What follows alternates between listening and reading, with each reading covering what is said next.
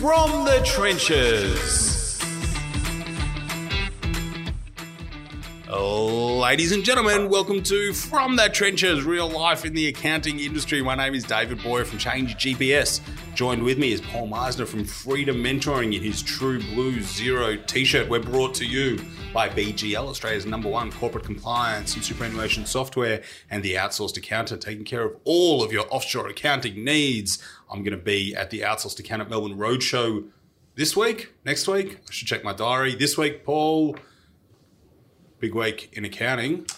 Thank you very much, David. Hello, listeners. Hello, all. A big week, as always. Coronavirus toilet paper seems to have coming back to the shelves. There's going to be, I swear, the toilet paper index. Panic, I think, from now on will be known as how much toilet paper has been sold. Ooh, like the futures, toilet paper futures. Toilet paper futures. Anyway, it won't be the market. Just what we need, another complex market. Financial derivative. That's what's going to get us through this. Fair enough. David, you're at the Outsourced Accountant Roadshow. I am heading to Noosa for the Future Advisor Conference. We've had our first speaker go down with the virus. We got an email today that someone is in quarantine because their friend caught the virus. We're trying to work out whether Zoom's going to work or not work. It's going to be a very high powered room in Noosa. Really challenging that beautiful one day perfect. The next Monica of Queensland, coronavirus the day after that. I don't think he's in Noosa, but and Noosa's apparently going to rain because apparently there's a cyclone. So anyway, apart from that, it's all David, lining up to be outstanding. I am heading there tomorrow. But yes, and then we're of course coming up to Receipt Bank Exchange. You get asked to do a lot of speaking gigs. Did you say yes to Noosa because it's a legitimate junket? Yes, that you do not take that long to answer questions, and listeners will know that about you. You just got busted. I had hoped for more golf. I don't even think I'm taking my clubs. I haven't decided yet. I've been to the RACV resort before. Noosa was pretty good. That's anyway, what silence sounds like. I've never been silent in my life. That was a long pause. All right, let's get into it. Right, best on ground. For me, coronavirus obviously is everywhere at the moment. A couple of things have crossed my smartphone recently. One is a great video by Jacinda Ardern, the poster person for politicians everywhere, what everyone hopes government would be like. Instead of these people who front the media with propaganda types and political people, she got two scientists into a room. They even had, it wasn't a puppet, it was sort of basically how they would explain the virus to children. It is a wonderful video. Link is in the show notes. Just love the practical information. Actually dispelling some of the hype, dispelling some of the myths. This isn't like measles. It's not airborne. Wash your hands. How do you wash your hands? Let's get serious about the risks. Who is at risk? What happens if you get it? What is the likelihood? That kind of stuff. Terrific information there in that video. So what just stands out to me about that video, it's really grassroots. Like it looks like they've just got a regular microphone. Then they're in it looks like they're in an office kitchen. Like it just looks like they're three women sitting around having a chat about looking after their families in the coronavirus. Like this is not big media spend awareness campaign stuff. She was joined by a chief science advisor, Juliet Gerard, and Michelle Dickinson, a British nanotechnologist and science educator. It was an amazing video. I encourage you to check it out. On top of there's a 3-part best on ground because it was all coronavirus information. There is a data pack on a website called informationisbeautiful.net under their visualization series. Ooh. This is some wonderful graphs talking about the majority of infections are mild, the bulk of people recover, talking about the age demographic, who's at risks, talking about which pre-existing conditions risk you higher risk, some really interesting information about fatality rates, the variance by countries, and one great graph on how contagious and deadly, putting it on a graph of other things that we're more familiar with, smallpox, polio, measles, chickenpox, etc. Everybody, accountants especially, David, do like a good infographic. Or a good graph. I am absolutely the same. And my very quick third part to coronavirus facts, not scaremongering, as we know has been happening a lot. Will Lopez, the accountant ambassador, I think it's the year of the ambassador at Gusto. Will's appeared on the worst of ground, so he's making his trip across to the front half of the podcast. David, he has written a great reference, a little bit US centric, which is fine because it's US software, on a business guide for managing this your response to coronavirus. Some really good things, how to handle an employee if it happens, some really practical stuff, look after your staff. You need to keep a track of all of the experiences, but be mindful of employee privacy. A very good blog, Will. Just fascinated by the data you've got on this Information is Beautiful website. It's great. It's actually like sucked in my attention. It is good. Get to the bottom. The disease deaths per day worldwide. Check out the mentions in the media. Ebola had 11.1 million mentions in the media. COVID-19 have already had 1.1 billion mentions in the media. That is ridiculous. That's misleading. That's heavily misleading. Okay. Because there is so much more media now. That media could include social media. That could include, you've got more 24-hour news cycles, media things. You social media, I think, if it counts, and it might even count the retweets as another mention. You have news all the time now. The Ebola outbreak was 10, 15 years ago? Like, you just didn't have the insane media cycles you have now. So you have a bigger volume of media. SARS, arguably, we were in a similar size. The fatality rate varying by country, Australia is right up there. We are right up there for fatality rates. 3.2%, 1.6. The fatality rate, yes, not the cases, the death per case. Very interesting. Anyway. If you do get it here, you've got a better chance of... Let's move on. Again, it's hard. And you look at the per age though. Like I think it's up to about 18% mortality rate for the elderly. Yep. What do you got? All right. I cannot stress this enough. Follow billionaire Anthony Pratt on social media because he does it all himself. So this is not, Jeff Bezos must have media teams around him working out what goes through his social media. Like a lot of these, when you're at that level, your social media is managed by someone. He does it himself. You can tell because there's spelling mistakes and all sorts of stuff. He talks about business advice, how to engage customers, the Carlton Football Club. And he's put this thing out this time on LinkedIn. By the way, his LinkedIn name is Anthony Pratt C Twitter in capitals. This guy's worth $8.5 billion. Here's what he said. The other trend that the coronavirus reinforces is deglobalization. Western companies will come home and manufacture in countries where they sell rather than have long supply chains from countries with sovereign risk. Now, this is a guy who knows, like his business is making the boxes that ships goods around the world. He legitimately understands global logistics and the global supply chain. Very interesting angle. I wonder if we're going to see people changing supply chains to have a higher local concentration. If so, very good for small business who can be a part of that. Interesting here for me, the definition of sovereign risk, though, I don't think fits that. It's more about the risk where a government of another country can't make its debt payments. He's talking about sovereign risk on a supply chain, though. Like that. I think the context is pretty clear. I mean, anyway, I think it's the wrong word of the wrong risk, but I get the point. I still think the businesses won't change, the big, large companies won't change necessarily their manufacture until the price point. Yes, risk weighs a point. I think still we are seeing too great a discount in offshore manufacture. So and that's actually really interesting because if you talk to people who question the growth at all cost global economy, one of the arguments is that things are unsustainably cheap. So if you accept that to enable continuity of supply, you need to manufacture locally, then you have to accept the prices go up. It's fascinating. People. This could be like a bit of a global economic reset event, perhaps a bit more, the GFC was different. It was kind of forced on us, but this can really force people to change their business practices. Anyway, what else best on ground for me, Vice. I follow Vice on Instagram. We don't put a lot of Instagram content up from the trenches. We don't. I don't think there is much, is it? We're not. It's not hard to put photos on a podcast. Vice, what are they like? Millennials? I don't know. They're just like interesting news.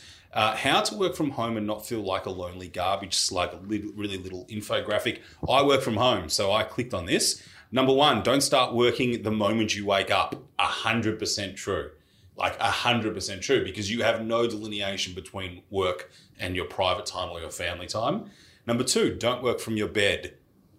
I've never worked from my bed. I don't understand how people can do that. But if you must work from your bed, at least make your bed. Bit of tongue in cheek there. That's actually fair point. Make a point to actually talk to other people. I'm on the phone all day. Like, I'm legitimately on the phone or video calls 6 hours a day. I'm ticked for that, but I think it's a great point. Like, don't alienate yourself. Set a quitting time and make a plan for the evening. Now, I saw this a week ago, and since then, every night I've made a plan. My plan is usually Ellie gets home at 5, so I spend an hour and a half with Ellie, dinner, muck around a little bit, have a play, get her to bed, and then I usually go back to work for a couple of hours. The last week, I've actually planned things every night, and I have noticed greater performance during the day. Interesting. There's often there was a great blog years and years and years ago about working from home, which was that actually having a room, so actually having a home office and having that trigger, especially more for if you've got family with a wife and kids. Once you shut that door, if you're out in general population, you put up with the noise. Yep. If you shut that door, you are, in air quotes, don't work on a podcast, working. We've got a separate room, which is my office, and if that door's closed, it's closed. I don't go in there. I make sure that I leave my work stuff in there, so I don't have to go in. I don't keep personal stuff in there. Finally, best on ground for me, Paul. Interesting job ad put up by Link Advisors. This is the title of the job ad: Senior Accountant, No Compliance, Help More Clients Than Ever Before. And the angle that they've taken, they're looking for a business development manager, and they want an ex-accountant. Now, it is almost impossible, and we've spoken about this before, business models where the person who wins the work is not the partner. We've spoken about the channel, the right way model we spoke about. Very, very challenging thing to do. So what Link have done, they've tried to target an accountant. And the angle that they're taking, the value proposition is, are you an experienced accountant, sick of doing tax compliance, love client contact, in person, on the phone, written form, get a kick out of making positive difference to people you interact with, maybe contemplating a move to a commercial role or a software company to escape compliance. It's interesting because working for a tech company is the new, I used to be an accountant, now I work in recruitment. Like that was the old thing. Well, it used to be public practice accounting to corporate accounting. Well, that's what they're talking about. For the pay bump. So they're really trying to get in the mind of somebody who they'd want for this role and say, hey, you can still stay in public practice, but have a bit of a different take of what the position description is within the public practice world. A really interesting way to show that this role is different, to stand out, and I hope they get some really good, interesting applicants for it. Was interesting given a lot of roles do seem to have an element of compliance, especially in public practice.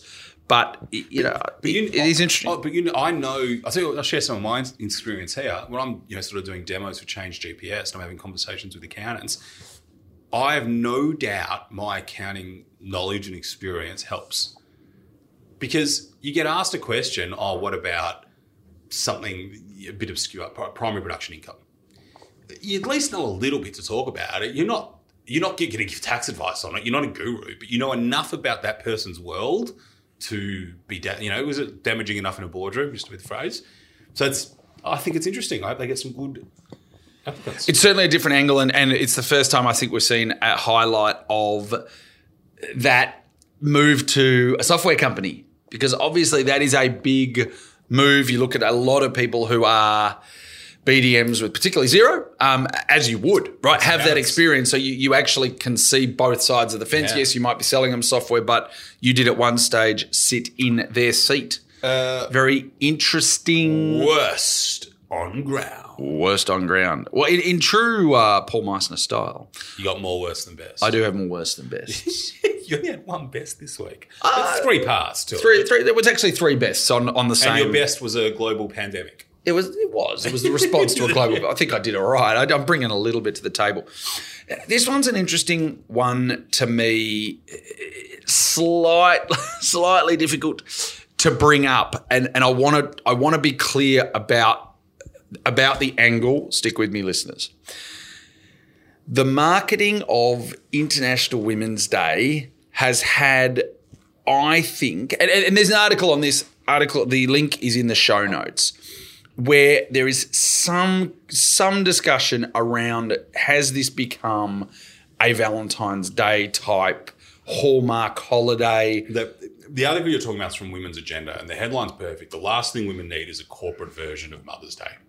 And there is a quote from from the Guardian's Alexandra Topping observed International Women's Day, and I quote, is in danger of becoming little more than a corporate Valentine's Day, with companies jumping on the bandwagon to whitewash their brands rather than promote women's equality.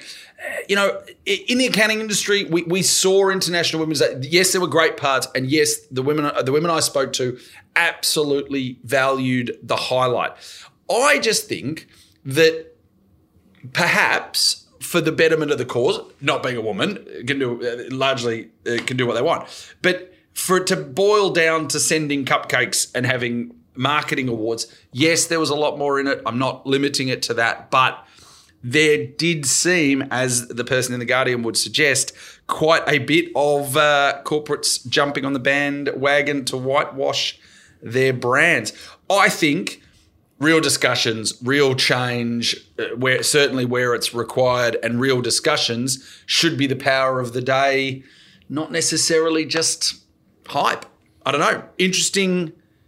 I'm sure listeners will let me know what they think. Mate, this sort of stuff that marketing teams, we need something to talk about. What have we got International Women's Day? And it definitely looks like there is a lot of shallow awareness pieces done around it. I asked Deborah Anderson, who is on the board of the Tax Practitioners Board, who celebrated 10 years this year. What did we have before Hi, that? Deb. Big shout out to Deb. I like Deb. What did we have before the Tax Practitioners Board? Wild West. Can't remember. Anyway, I asked Deb, what's the female-male ratio in tax practitioner land these days? Female tax practitioners have grown from 22% in 2010 to 28% in 2019. I'll be honest, that sounds really slow. I have something for you. That sounds like I have really something slow for you, growth. David. I found this and I forgot to tell you in the pre-game. This comes the from tax agent breakup. The TPB. This is What do from we their got? 18 because their 19 didn't split out the percentages. Tax agents, 73% male, 27% female. And as you can see by this sort of bar graph without any necessarily percentages, fairly skewed to 60 plus. BAS agents by gender and age, 19% male BAS agents, 81% female, and tax financial advisors being more in that financial planners, 79% of BAS agents are female. 79% male for the tax financial advisors, 21% female. Very interesting that the financial advisors seem to be skewered quite heavily into the 40 to 49 bracket. Age bracket, yeah. Age bracket. BAS agents are in the 40 to 49, 50 to 59 bracket, and tapers off quite quickly. Those are interesting stats, David, and because Doesn't that just validate what you expect? absolutely in tax agents a 70-30 in male-female is not. I think it would be very within the ballpark to be expected, as is 80-20 the reverse, females to males. Interesting, there are 15,638, there were as at June 18, 15,500 BAS agents and 42,500 tax agents. So that's where sort of that, even though it's a relative flip side, there certainly are more tax agents. But that was interesting because you were after numbers. I wanted numbers to back it up, yeah. Worst on ground for me. We are having the wrong conversation about it's not Scott Pape, about Scott Cam's $320,000 endorsement of the trades apprenticeship program. And it's become a sloppy debate. So it's become a tall poppy debate. Scott got paid $320,000 to create awareness for the apprenticeship programs in Australia. So far, he hasn't done much. It's like 4 social media posts, and it does look quite low. The way he's been grilled in the Senate has been grilled as if, what hours have you put into the job? But the job of an ambassador or an awareness role is... Influencer. It's an influencer. It's to create attention, particularly on social media. That's what this is designed for, to a cause. Now, I can't imagine what an apprenticeship costs the Australian taxpayer. I wouldn't be surprised if it was 150 to 200 grand. By the time you add on government administration, marketing, all this sort of stuff, it can really creep in, including the actual wages that the small business pays. It's a lot. 320 grand in the scheme of that program, not a huge amount. But the quality conversation was really sloppy because they were trying to pair the dollars that he earned to the hours that he worked, not the value he created, which makes a logical jump, Paul, into value pricing.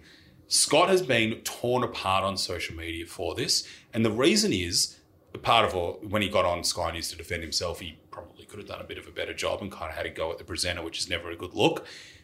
He's been torn apart on social media mostly because people don't appreciate the dishonesty or the trickery that appears to be in earning 320 grand for only doing a few social posts. 350, thank you. I think when it comes to pricing, transparency wins. And I am having a go at value pricing here because I think it's an unscalable pricing methodology for the majority of accountants and particularly in small practice. You don't have enough clients to deal with the bell curve of varying profitability on a job-per-job basis that you get in value pricing. You know where the value is for accountants, Paul? Charging $350 an hour. That is the money you get for your 20 years experience, for the training that you have. And I think the transparent pricing will win any day of the week. It's the lack of transparency in this that has caused people, plus combined with some Aussie tall poppy syndrome, that's caused the Twitterati to crack it. I disagree, David. I think, especially apart from your thank you for your views on running a small practice, which you at least have.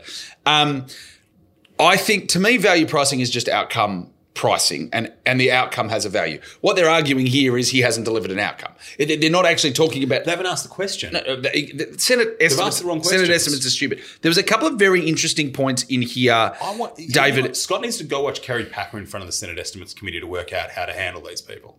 He did make some points, right? So he basically says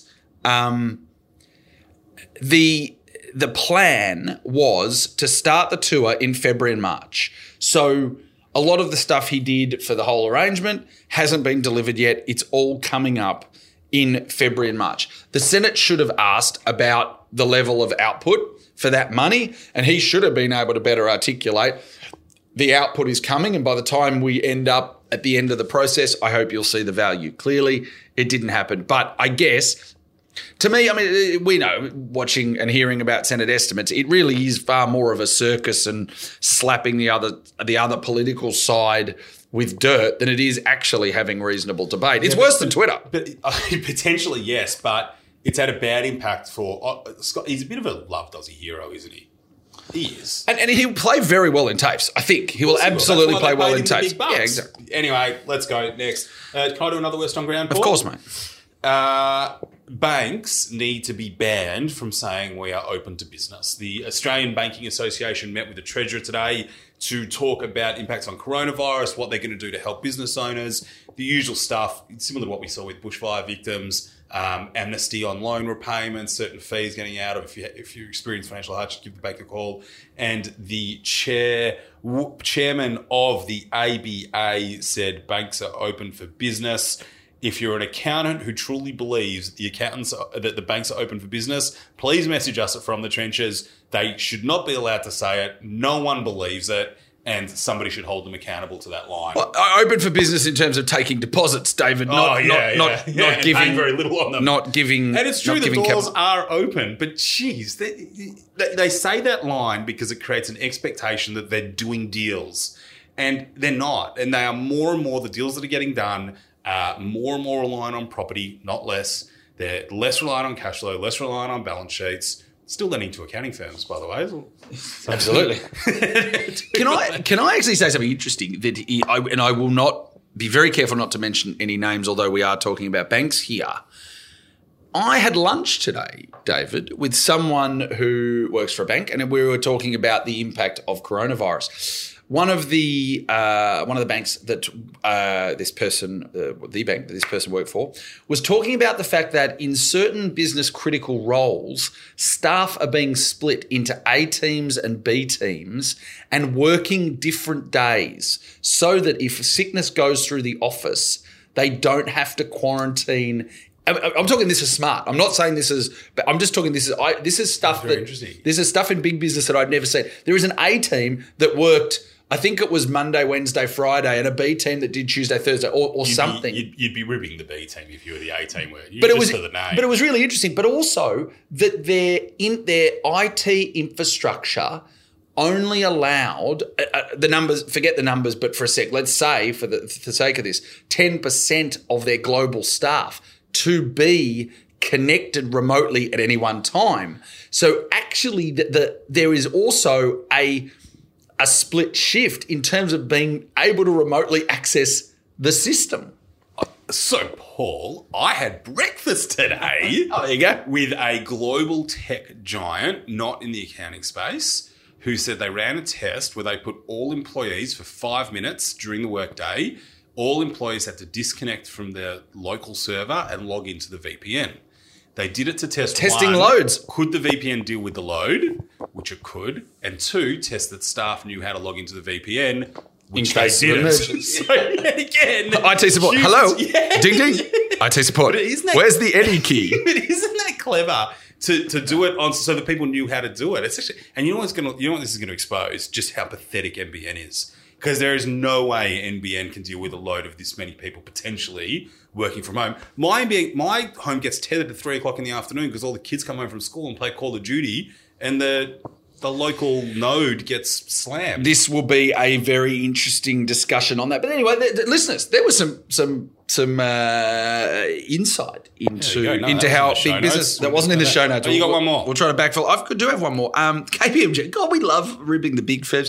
KPMG are being forced to retake their, I believe it's the audit exam, their independence exam for all 600 odd KPMG Australia partners and more than 5,900 client-facing staff will be forced to resit the consulting firm's internal independence exam amid an investigation into cheating on the annual assessment. I'm quoting from the thing. The firm has taken the unprecedented step after a whistleblower. It's always a whistleblower. Complaint that's just self-report. that model answers to the 20-question multiple choice exam at the end of the course were being improperly shared. Look, how many times do these big firms have to get found out to do this stuff until people, especially the people who are giving them free passes, letting them write their own rules, letting them shift the deck chairs on the Titanic of audit files and all this sort of stuff, and the financial services regime where, it's just, how many times do we have to see such big companies fail so epically before it's taken out of their hands and they have to do it externally? My dad's got the best quote on this. He said, how come they can get away with that stuff for so long, but I use the old CA logo and I get wrapped over the knuckles in my practice audit? Where are the professional bodies to have a look at this level? Very interesting. Another one, Atrium Legal. I skipped over that one, did we? You going to do that? Oh, I didn't. I went straight to KPMG. Atrium Legal. So Atrium Legal had raised $75.5 million in funding. Justin Cand, he was Twitch, I think, originally, created a legal software and law firm startup. Atrium shut down after failing to figure out how to deliver better efficiency than a traditional law firm. A very interesting, Are we a professional services firm? Are we a software firm? Who are we? What are we doing? But it was a really interesting point. Back in September 18, in an article, the headline was Atrium raises $65 million to replace lawyers with machine learning. So it was, again, all of these things where startups, constant articles, David, about raising money and they're going to take over the world. Effectively, they sacked their in-house lawyers to try to hemorrhage some of the costs. Some of their lawyers spit off into a traditional ish law firm. They stuck with the software and and basically had to close the doors, laid off all of their 100 employees, luckily returned some of its funding to investors and ended up with the law firm continuing to operate. Very interesting. When I saw that you put this in, I went straight to Lachlan McKnight's LinkedIn. Lachlan McKnight is the CEO of Legal Vision, who is probably the bigger legal services disruptor in Australia, who made a comment that I've lost the post. I've got to get it back up. This was a month ago. So this was before they completely folded. This was just as they pivoted. He fully supports the original goal of Atrium, that is the way to disrupt the legal business model. Well, surely it's not the exact way to disrupt. No, I think the ambition was right. It's the general postcode of disruption. Legal Vision's really successful. So I think you said they're at 20 mil annual recurring revenue at the moment over 6 years. They built that slow over 6 years. They did raise some money in the early days, but not turbocharged growth. And it seems to me like they're doing really well and have disrupted the legal services model through the way they talk about technology is more in the way the practice is managed, I think, rather than machine learning to write legal advice. I think a couple of things for me. One is that is just because you run software and just because you build software there is still a long road, and you've got to do it in the right way. You've got to focus on actually improving the experience for customers. There was some real interesting bits about when the law firm split away from the software, the client experience dropped. They didn't know whether the software was representing them or the law firm. Interesting where your software focuses so much on automation and drops the key ball of client experience. Really, really interesting. But how are we going to do a show if I'm COVIDed?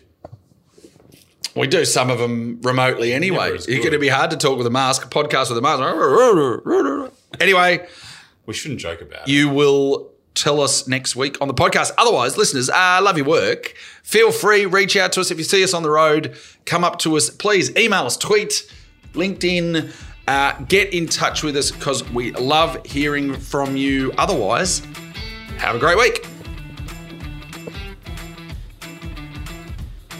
Thanks again for listening to an episode of From the Trenches. David and I love to hear from listeners, so you can reach out if you've got feedback or story ideas. Get in touch. I can be reached on Twitter at Paul Meissner _ or on LinkedIn, Paul Meissner.